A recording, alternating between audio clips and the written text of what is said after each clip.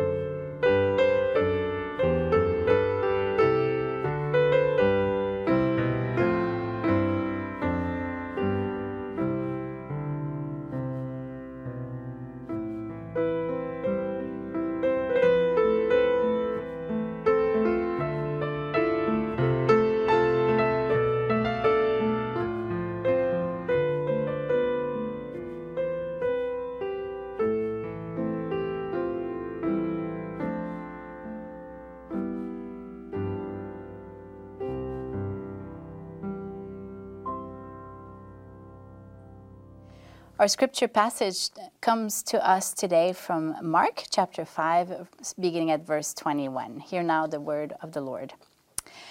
When Jesus had crossed again in the boat to the other side, a great crowd gathered around him, and he was by the sea.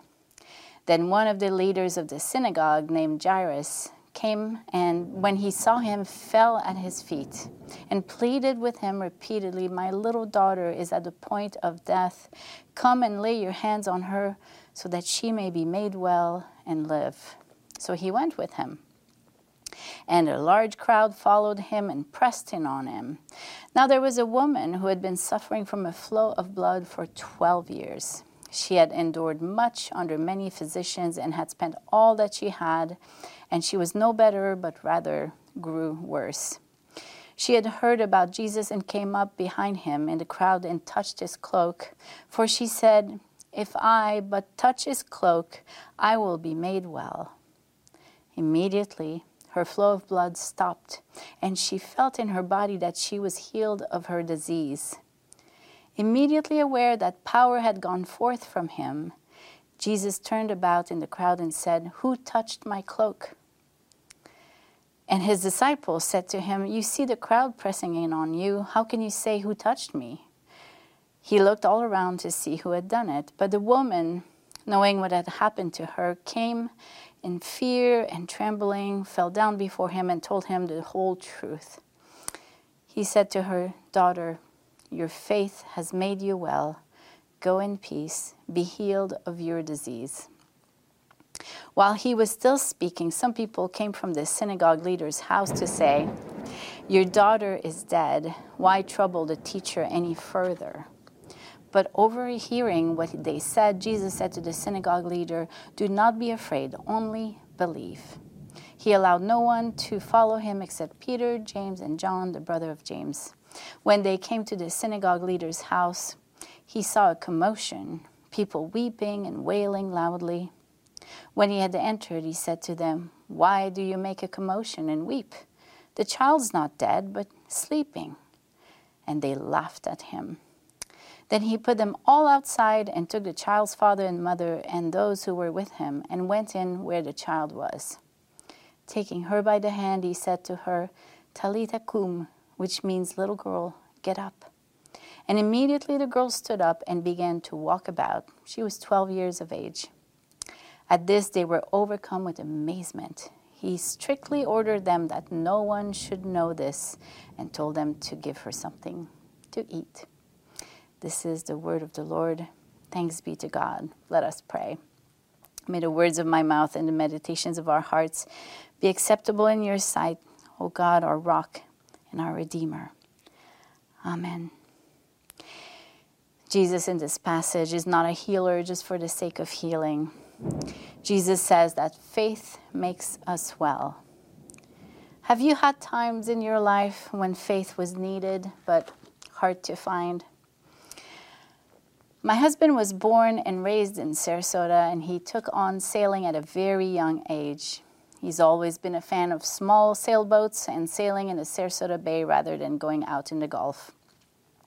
Well, on our first ever trip alone after having kids, they were 8 and 12, we decided to trailer our 22-foot boat to the Keys and launch it somewhere close to the last few small islands in July, with no AC, of course, and no engine because he is a purist.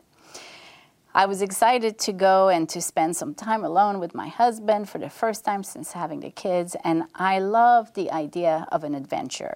I seem to be strangely attracted to wild experiences in my time off of work.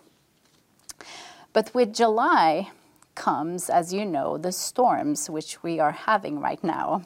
We were lucky on the first late afternoon. We only observed a water spout far in the distance. It didn't come any close.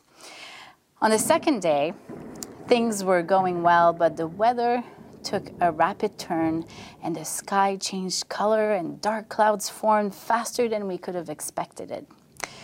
We were sailing parallel with Boca Chica, the island right before Key West, and that one I believe is used only for government and military work with nobody living on it. Well, looking at the sudden lightning in the distance and feeling an intense wind picking up, I proposed, no, I insisted that we abandon ship, realizing that the tall wooden mast was the highest point anywhere near, which would surely attract a bolt of lightning. I packed our phones and keys in a waterproof bag, and we grabbed a couple of water containers. We put down the anchor and hopped in the dinghy. And in the high wind and tall waves with a stormy sky all around, my husband rowed vigorously toward the island. We hit the shallow water quite early on, and we had a ways to go before we would make it to shore. The dinghy couldn't get us any closer. Well, not a problem. We got out of the dinghy only to sink in thigh deep in the sand, losing our shoes way deep and having to pull on our shorts to get our legs out. We tried a few steps, but there was no improvement. It was quite a scary feeling to sink so deeply. My quicksand nightmares from my youth were resurfacing. I did not like any of this. The storm's still coming. We're out of a boat, out of the dinghy, sinking with every step, and yet so far from shore. We could not continue upright, so we decided to start crawling. With that, we crushed our Publix water jugs, and all the fresh water gushed out. It's July, storm is coming, we lost our water, no way to reach the shore by foot, and what would be the point anyways, since nobody would be there to help. Definitely no other boats around but our sailboat abandoned in the far distance, no cell reception. Exhausted and out of options, we crawled back toward the dinghy and just laid in it, just waiting. The wind was howling, the skies all around were lit up with lightning. We could hear the thunder rumbling in the distance.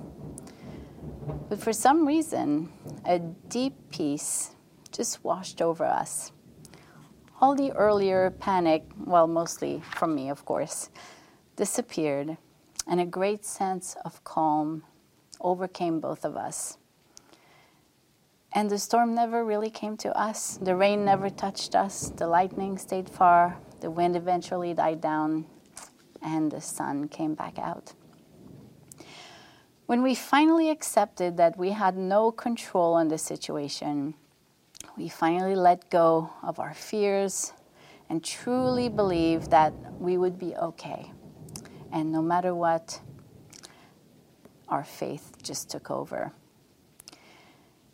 Trusting in God in times of despair can be difficult, and we don't always know the outcome of our situation. But what a wonderful feeling when we let go and let God, says the old cliche. Our faith makes us well. Let us pray.